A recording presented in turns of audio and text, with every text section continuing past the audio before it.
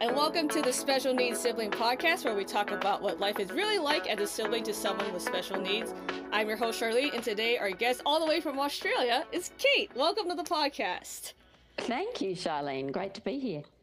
Yeah, thanks for coming on. I'm glad that we got to meet and we got to chat. Obviously, before the recording, get to know each other and stuff. So it's really exciting. I'm really glad that you could be here today.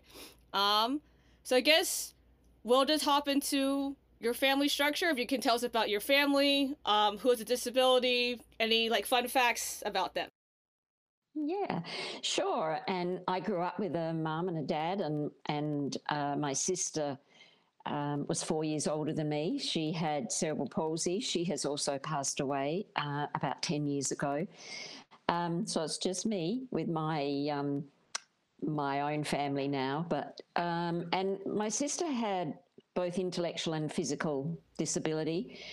She couldn't talk well. She could make some sounds and we could sometimes understand her, but it was sometimes a bit like, I've got a secret trying to work out what she was trying to say. Yeah. And it meant that her swallowing was difficult. So she had to have her meals chopped up or mashed up. And Okay. half of her side was partially paralysed. So when she was a kid, she wore calipers on her legs and one of her hands didn't work so well. So, yes, it was quite severe disability, but she also had a great personality in many ways and had a great sense of humour. She would enjoy, especially her family, and, yeah, she really enjoyed having fun.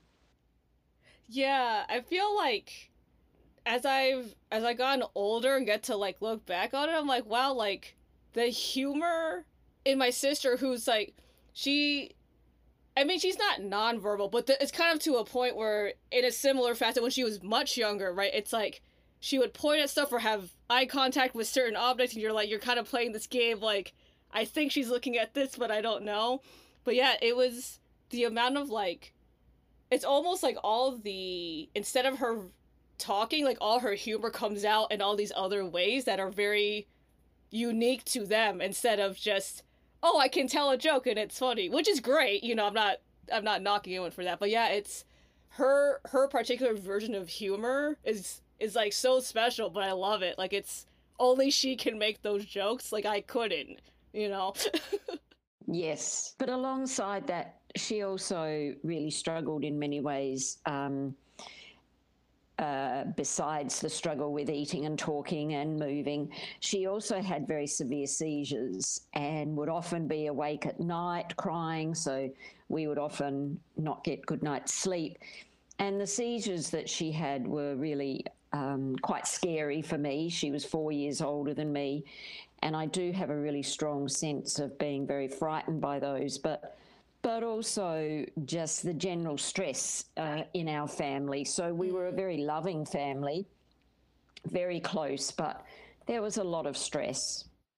Yeah, I share in that sentiment of the stress level. It's funny because I feel like I wasn't aware how high it was until I moved out.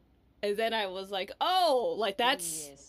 That's actually pretty high versus, comparatively to other people that I was living with or met, and I was like, oh, okay, I need to. Fortunately, now I've leveled out a little bit, but yeah, yeah, I share that sentiment. Usually we keep it open forum on the podcast, but because you have lots of life experience and lots of exciting things to talk about, I actually have a list of questions for you that we kind of talked about before, and then obviously you can throw in anything else that inspired you along the way or afterwards. But you've been involved in the sibling advocacy space for a very long time. So I was wondering what got you inspired to do it and to keep being in it for so long. Look, I think when I first got started, it was really me watching my two daughters who interacted very differently than I was able to with my sister. And it was really interesting too, because the school that they went to had a program for children with disability, and set of twins, two little girls, and one had significant disability and the other one didn't. And I really had this strong feeling that I wanted to reach out to the people that were looking after these kids and say, hey, don't forget that other one. Don't forget the little one that doesn't have a disability. Yeah. And so the combination of, I guess, having children myself and seeing these other children, it really led me then to start thinking about, I want to tell other people what this experience is like. And that then led to me starting my book about my experiences, but I also interviewed quite a few other siblings, both in Australia and overseas, quite a few in the US. And then while I was thinking about the book, I actually visited the US. My husband had sabbatical and we lived for a time in Oregon on 2 different occasions. But I came across the Sibling Project in Seattle and made first contact, and I also made contact with an organisation in the UK, and I started to think maybe I could set up something myself in Australia. And so that's what then led to me setting up Siblings Australia nearly 25 years ago now. So yes, a long time. And I guess as I got more involved and realised that siblings were so overlooked, and I felt that not only were they important for themselves and their own, getting support for their own challenges, but I just started to see so much more how important that sibling relationship was for the person with disability. And yet, especially in Australia, and I think in the US as well and other places, everybody focuses on the child with disability and doesn't think about that long-term relationship that's likely to be there long after everybody else is that's involved in their lives now. So, yeah, that was really my motivation to begin with. Yeah, no, that's so cool. I definitely I not came across it, but I think during lockdown, because you have lots of time to kind of be with your thoughts while you're inside your own house. When I was looking at resources for siblings, it was this very there were some books, I'm sure I came across yours because it's been around for a little bit, and at the same time I came across a lot of stuff for little kids. They're 12 and under, they're 4 or they're 3, and they're kind of in elementary school. But there was this really big gap, for anyone in between, kind of that was a young adult or a slightly older adult who had young kids, or that in their kind of in that millennial age people, right? And I was I just thought it was so peculiar that it was such a big gap between the books that you yourself and some other sibs had written at that time versus now. And I think with my book I really wanted it to be something that would help parents and professionals understand the sibling experience and what they could do to support siblings. But I also wanted it to be for adult siblings, and there's separate sections for them to help them work through some of those, I guess, reactions and triggers that they have, and how they might help themselves adjust or really come to some greater self-understanding. And so both of them really started to be thought about at a very similar time, about 24 years ago. And so, yes, the book's been out there for a long time as well, and it's odd because it's called something else in Australia. In Australia, the first edition was in 2002, and then the US put out an edition called Being the Other One in about 2005, but then we did a revised edition of the Australian one, which came out in about 2015, which is called Siblings, Brothers and Sisters of Children with Disability. Just a little plug there. But it's confusing because the US one, Being the Other One, isn't the revised edition, but it's really hard. People sometimes think they're different books, but the revised edition is obviously a bit different. But it's Yeah, that's why I remember when we first started talking about it. I was one of the people who were confused because since I'm in the U.S. and I was like, wait, and I remember as we were talking, I was looking at it, and you were explaining some other things. I was like, oh, okay. The picture kind of came together. So it's interesting how that kind of works. And what the funny thing about the books is like when I was looking, literally in between that time and when I started this podcast earlier, um like I think I've met three people who are Sibs who've all published books literally in between that time span. So by the time I met them, I looked at their publishing. I'm like, oh, hey, that's after I already tried to look for them. So it's kind of funny how that's great. Yeah, it's awesome. Yeah, because we all have such different experiences, and I always say that you've met one sibling and you've met one sibling because everybody has such different experiences. But what I also say is that often siblings need the same things, though. So they might have different experiences, but they need the same things. And certainly when I wrote my book and through the work that I've done and talking with lots of parents and siblings and providers, it's very clear that there are some key things that siblings need. Yeah, which I guess can bring us into our next topic question, which is like, I wonder what it was like for you to meet other siblings, like when you first came to the US and at that time when, before the internet exploded the way it is now. Like I was wondering like what it was like while you're doing your research and just meeting other people and everything like that.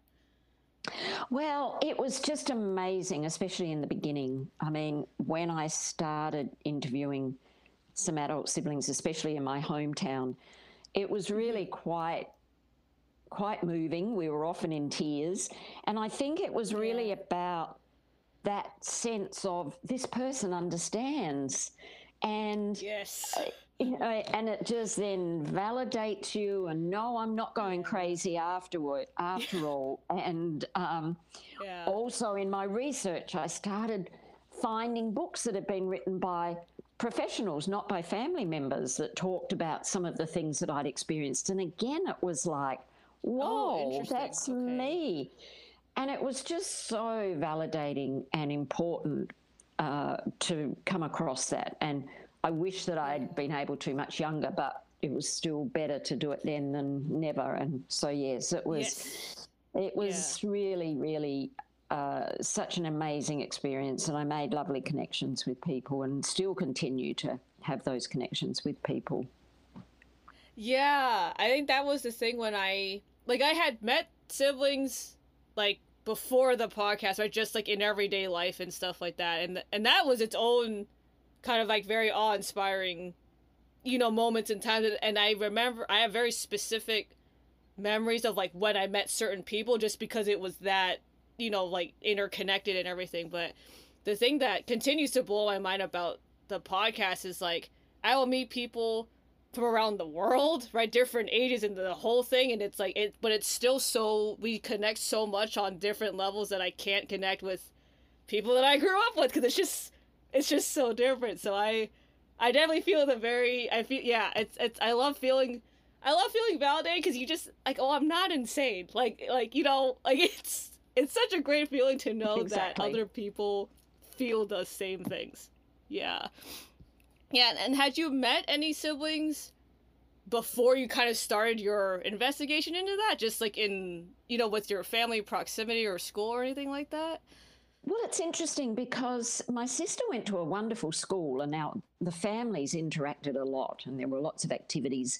And so I did come across siblings and then they made friends with people who had kids with disabilities. So I got to, sometimes play with the siblings, but I'd never had a meaningful chat with anybody about our experiences. That had never been facilitated. So people certainly were happy to have these siblings come together and play, but there was never any understanding of how helpful that would be to have us talk together. And even later, when I had contact with therapists, for quite a while, none of them ever explored my family situation. Here I was, I'd grown up with an older sister with severe disability, And all they could do was talk to me about deep breathing when I was having a panic attack, or, they didn't ever explore Yeah.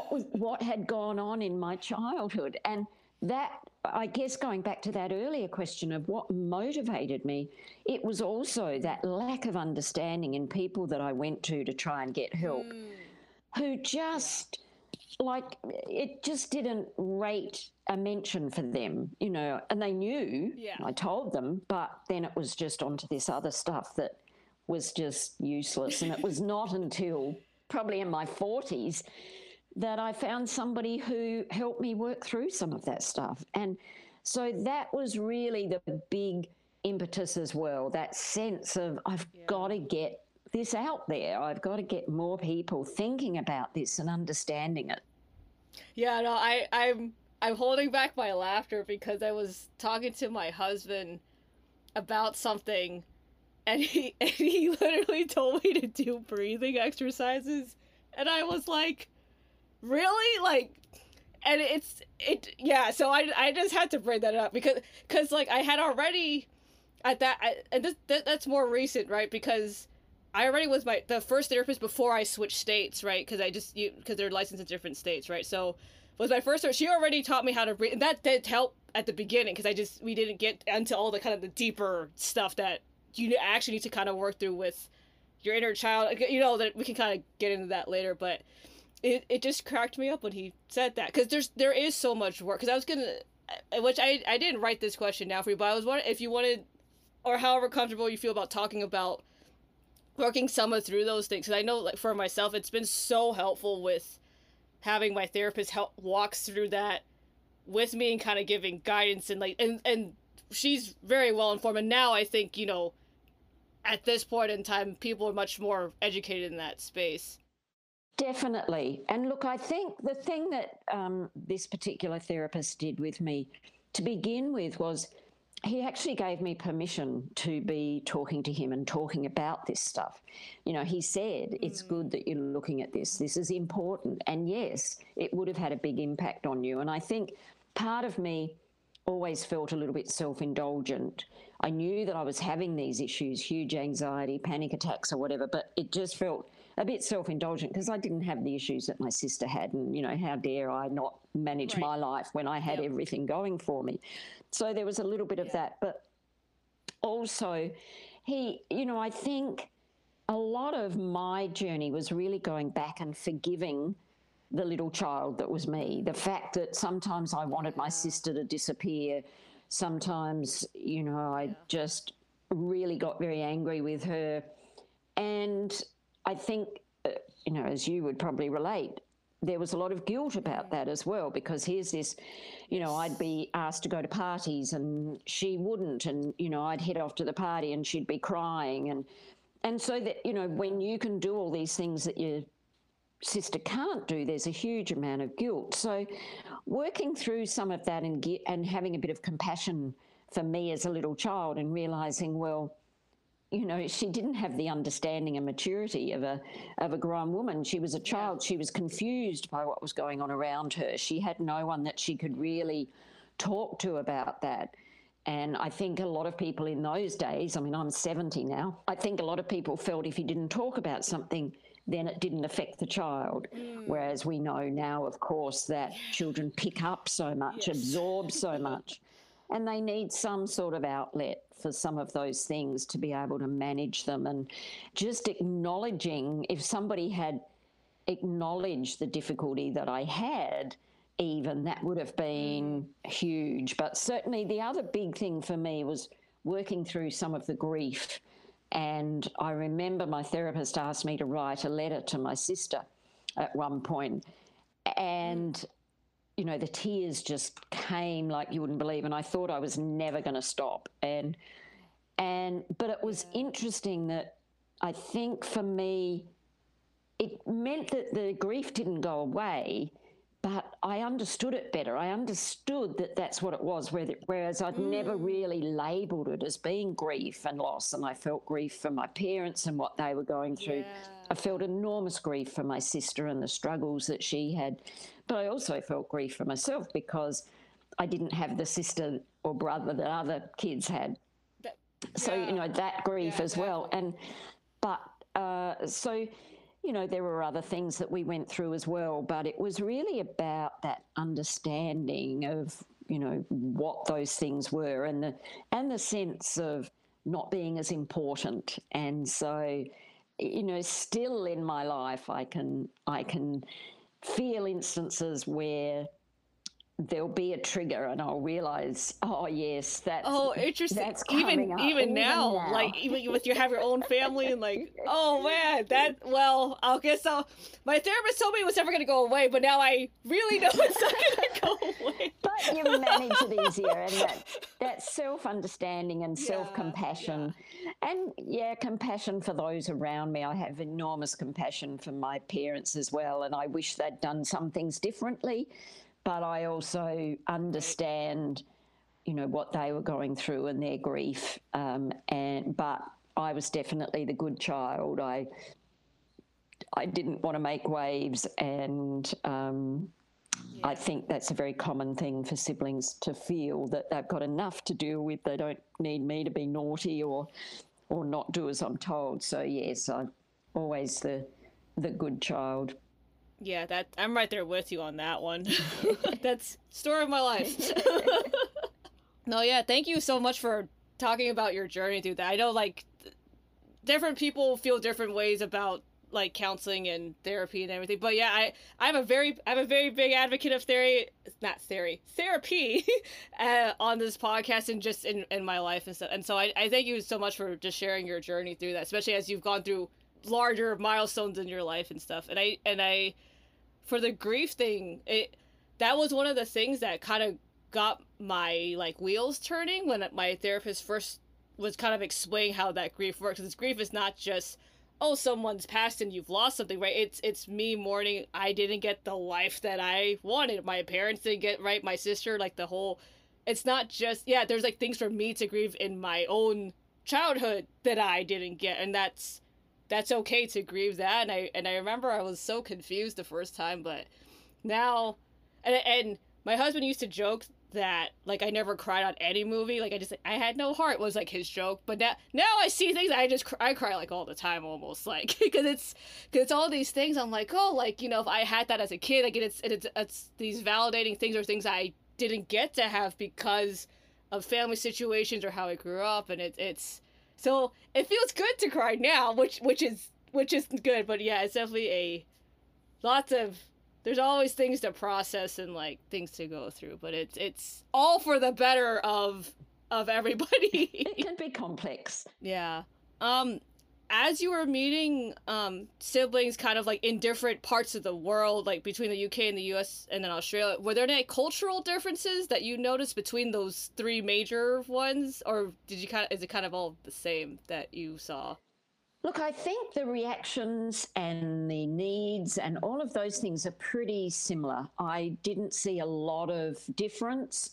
I think one of the things that is striking to me, in the US, and I think is better, in the UK and in Australia, we tend to refer to family members of people with disability as carers. So, you know, I'm a carer, whatever. Okay. And this person is a carer for this person with disability. Oh, I see. And in the US, the terminology tends to be more, I'm a family caregiver. And to me, that makes a big difference in terms, and it's subtle, but that difference in terms of power balance and dignity for people with disability, a whole range of things. And in Australia in particular, I've fought very hard against siblings being lumped under the young carer umbrella. The young carer term really started out in the UK and has been taken up in Australia to refer to young children who were originally, it was referring to children who cared for parents who had an illness or disability. And so, you know, often their schooling was affected and whatever. And gradually siblings have been included in that as well, which I think that, I mean, I'm happy for siblings to get support from wherever they can, but I see it as two overlapping circles, that young carers and siblings have some things that are very different and some things that are overlapping. And I just think that there's some real dangers going down that policy path because siblings often have such a heightened, an identity around helping others and putting other people's needs in front of their own. And Yes. I think calling children young carers really adds to that. Yeah. But also, what 12-year-old boy wants his 8-year-old sister to be known as his carer? Right. Whereas that terminology, family caregiver, is more what I'm giving. It's not so much about the relationship that I have to the person with disability. And I think in Australia, there's just too much emphasis put on that carer role without thinking about the relationship. Okay. And so often it's policy around carers rather than policy around relationships. Yeah. And I think that's a real danger because that sibling relationship to me is so important regardless of whether you're providing direct care or not. Yeah. That relationship, the relationship that I had with my sister was far more important to her than any care that I might have given her. And I was fortunate in that I didn't have to give day-to-day care to her, but certainly if she came to visit and I took an active role in the organisation that supported her, so I was very active in that, but I didn't do the hands-on caring. But it's the relationship.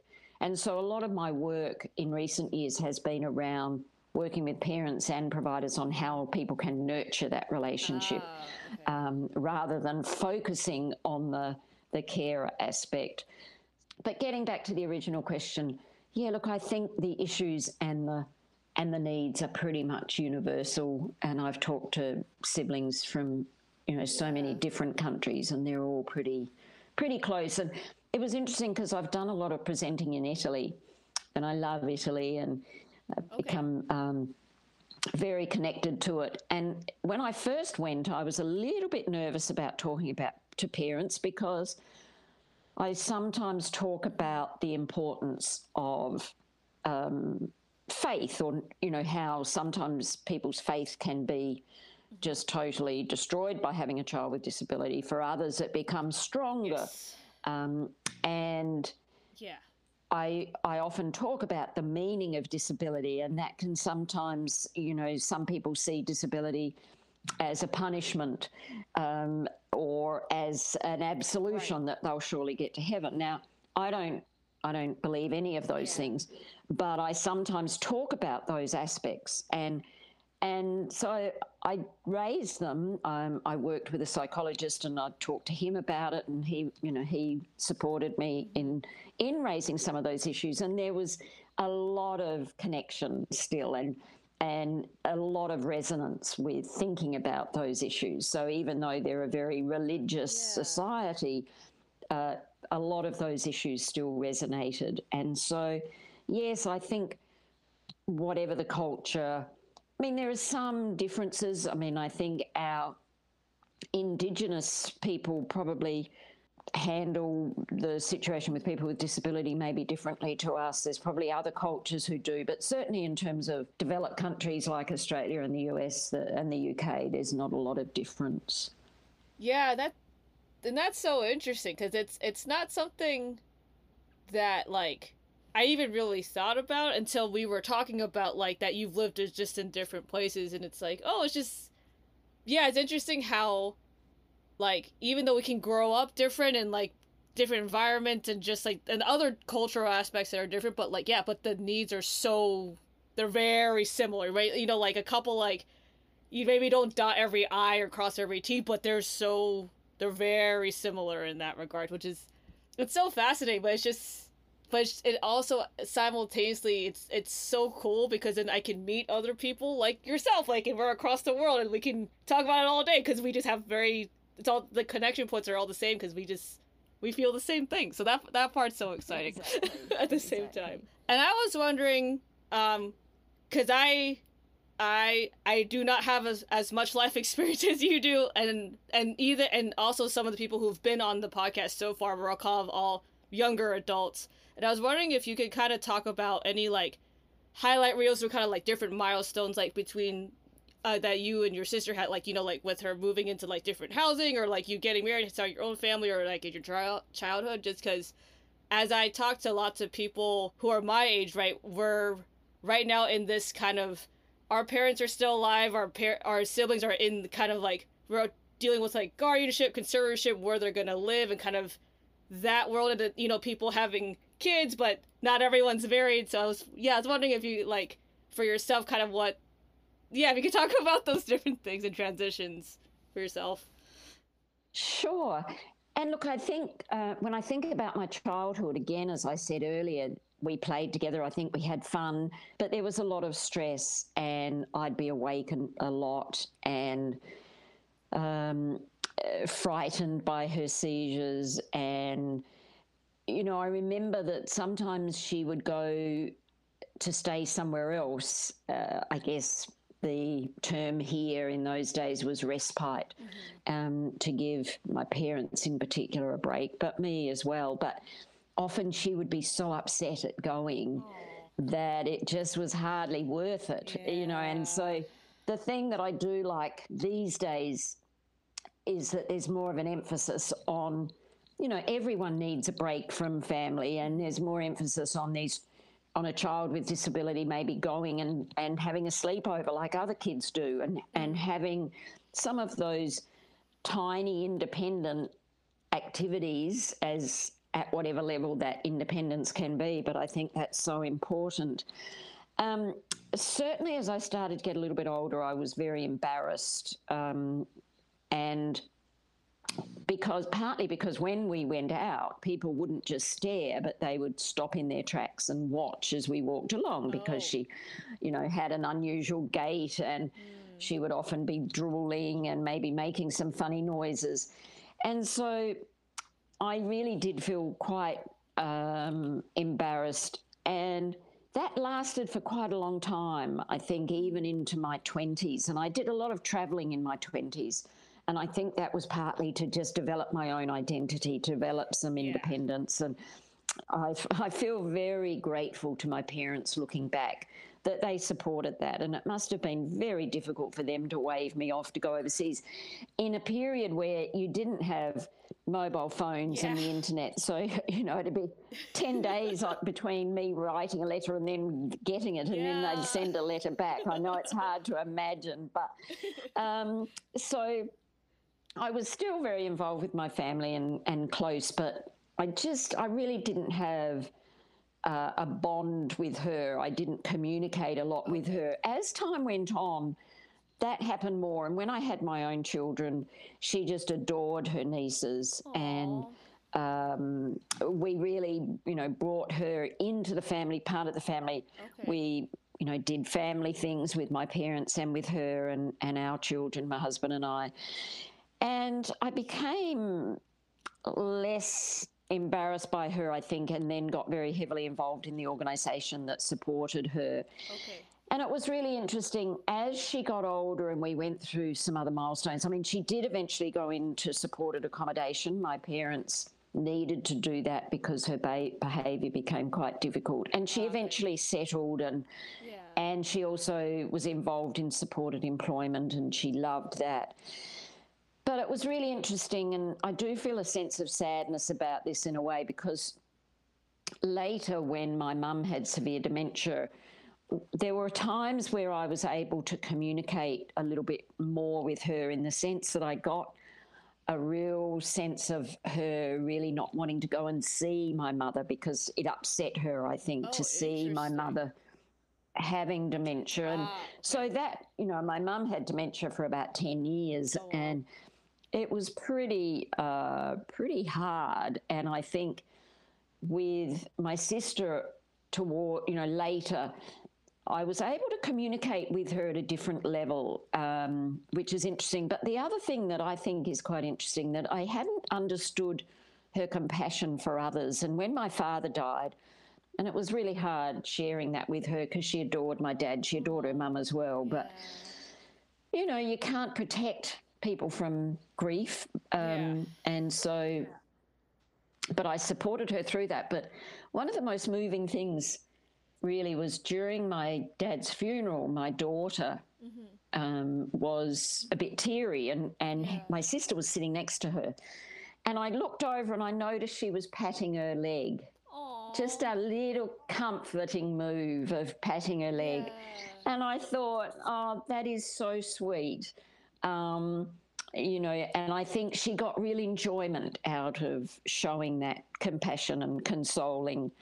And, but not long after that, actually, well, 2 years after that, she passed away very quickly, which again was a huge shock and difficult in many ways. But I have to admit that there was some relief because she was terrified of doctors and hospitals and, excuse me, and I'd had breast cancer and other illnesses, and I just thought if she got anything like that, it would have been a nightmare for her. She would have been so terrified. And, she was 64 when she died, and she'd had a good as life as she could have. Obviously, there were huge struggles, but she was loved and cared for. And so I was really relieved in a way that she didn't have to go through any of those major illnesses. And so, yeah. Yeah. I was like, it's so crazy because it's, I'm sure it's, the next thing I'm about to say is definitely related to an age thing, right? Because it's just, right now, it's one of those, like, the thing that's most relevant to me in real time is just, like, not being, like, I'm probably, like, well, I don't know how many miles it is, but I know, like, I am a 11.5 hour drive from where my sister lives. And that is, like, such a, like, I would have never imagined me living, like, more than an hour away from her, ever, right? Like, just, when you grow up, you're like, that's just not part of the picture, so it's like, right, and I'm just trying to deal with that, right, and it's not a dealing with, that's just accepting kind of, like, where we've chosen to be, her best housing situation, what's best for my parents, right, it's kind of collectively that it's worked out, because if she was not able to get into that place, I probably wouldn't be here, right? So it's very much all part of, like, the grander scheme of things.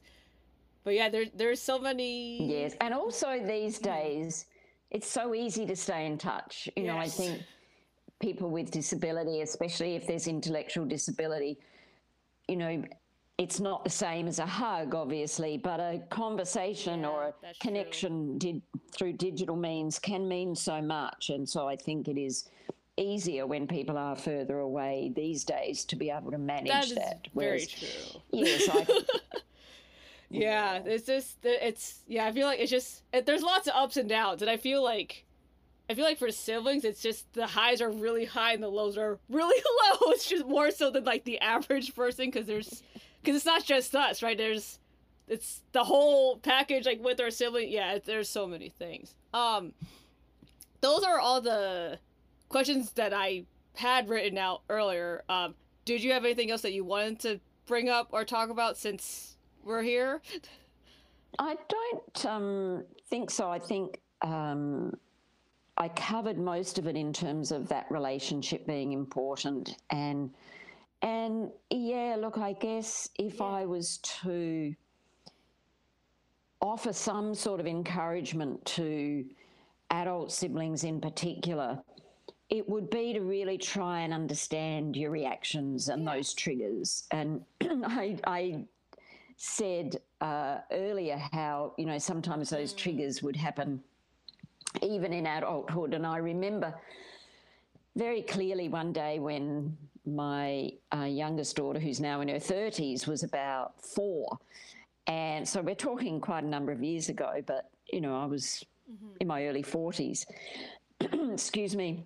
And I was chastising her. My sister and my parents were there, and I was chastising her. She was being quite naughty. And my sister came over to me and hit me. I think she must have felt like I shouldn't be chastising my little 4-year-old. And she hit me on the arm, and then she walked over to the corner. It was really quite funny when I look back on it. And I couldn't help but think, I felt like saying to my parents, hang on, I was the one that was hit. What are you doing following her? You should be checking that I'm okay. And so I realised then that, it was a very like response to and the fact that I was aware of it was interesting, and I could have a bit of a laugh about it. But I still remember in my childhood where my sister, even though she had physical disability, she was quite strong, and she would often hit me, and I'd hit her back, and my mum would say, "Don't do that, she can't help it," which used to make me so angry because I felt like she could damn well help it. And my mum... 100%. My mum... Yeah, she 100% was aware. Don't do that, she can't help it. And, you know, looking back on that now, and when I work with parents, I often tell that little story along with others that I've heard from others along the way, and say to them that what would have really helped me at that point would have been if my mum had said to me, "I wish she didn't hit you. I'm sorry she hit you, but she doesn't understand, and that's her only way of expressing her anger. What else could you do instead of hitting her back?" That recognition and understanding, that acknowledgement. That's golden ticket. Like, I feel better in that situation. That wasn't even there. Like, that's golden ticket. It's about that acknowledgement. And so, you know, I think as adults, just understanding what it is, what were the messages that you were given as a child, and what have you taken over into adulthood, and try and, if you need to, have a therapist to help you work through that, because sometimes it's hard to work with your family around those issues. So I think that you can get to a point where, yes, the grief and all sorts of things might still be there, but I think you can manage it better and understand better. And I think, too, having compassion for yourself is really important, and for others, as I said earlier, realising that I was a little kid dealing with these things, that, you know, I wasn't a bad kid after all. I think I grew up thinking I was this horrible child because I wanted my sister to disappear. Yeah. Whereas other kids can say to their brothers or sisters, you know, "Drop dead, I hate you," and nobody worries about that. It's a normal part of child development, a very healthy part of child development. And that's what I meant when I used to see my kids interact where they'd look like they were going to murder each other one minute, and then they'd be sitting on the couch with their arms around each other. And I just realised how healthy that was, to be able to express that anger and so intensely, but then also the love. I'd also suggest that siblings connect with other siblings as much as they can online. The Sibling Project in Seattle, certainly the Sibling Support Project, has an online group. We have one in Australia that I set up many years ago as well. And then, as you mentioned, there's books out there by, you know, siblings, but also other books written by other people, you know, for or about siblings. And there's some more that are around that future planning too, because I think that future planning is so important, and that communication, you know, sometimes parents aren't ready to have that communication because they find it difficult to think about that time when maybe they're not around. And so I have huge compassion for parents who don't want to talk about it, but you know, as I talk about in my book, even just having a folder with all the information about the person, their doctor, what they like, what they don't like. And there are certainly books out there, though, that can help you with that planning and, you know, that communication with your parents. And I think that's probably, unless you've got other questions that come to mind. Nope, that was it. Thanks for sharing all those things. That was a great story for a hard topic to talk about. That was a great story to like relate to it. And I love all the things that you shared for your encouragement. I agree with all of those things. So it's so exciting. But that's all I got. So thank you for being on the podcast. Oh, it was such a pleasure. And stay in touch. And I love connecting with siblings from anywhere. And so take care, and thank you.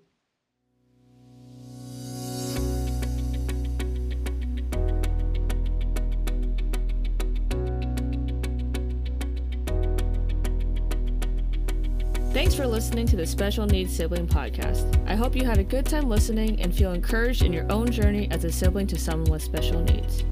If you liked this episode, please share it with your friends. And if you want to hear more stories, please subscribe to the show. You can find us wherever you listen to podcasts. Also, the show can't happen without you. All special needs siblings have their own unique stories, challenges, family dynamics, and lots of life to talk about and explore. This podcast is here to let you know that you're not alone and that you matter. If you would like to be on the show or just chat off the record, please contact me.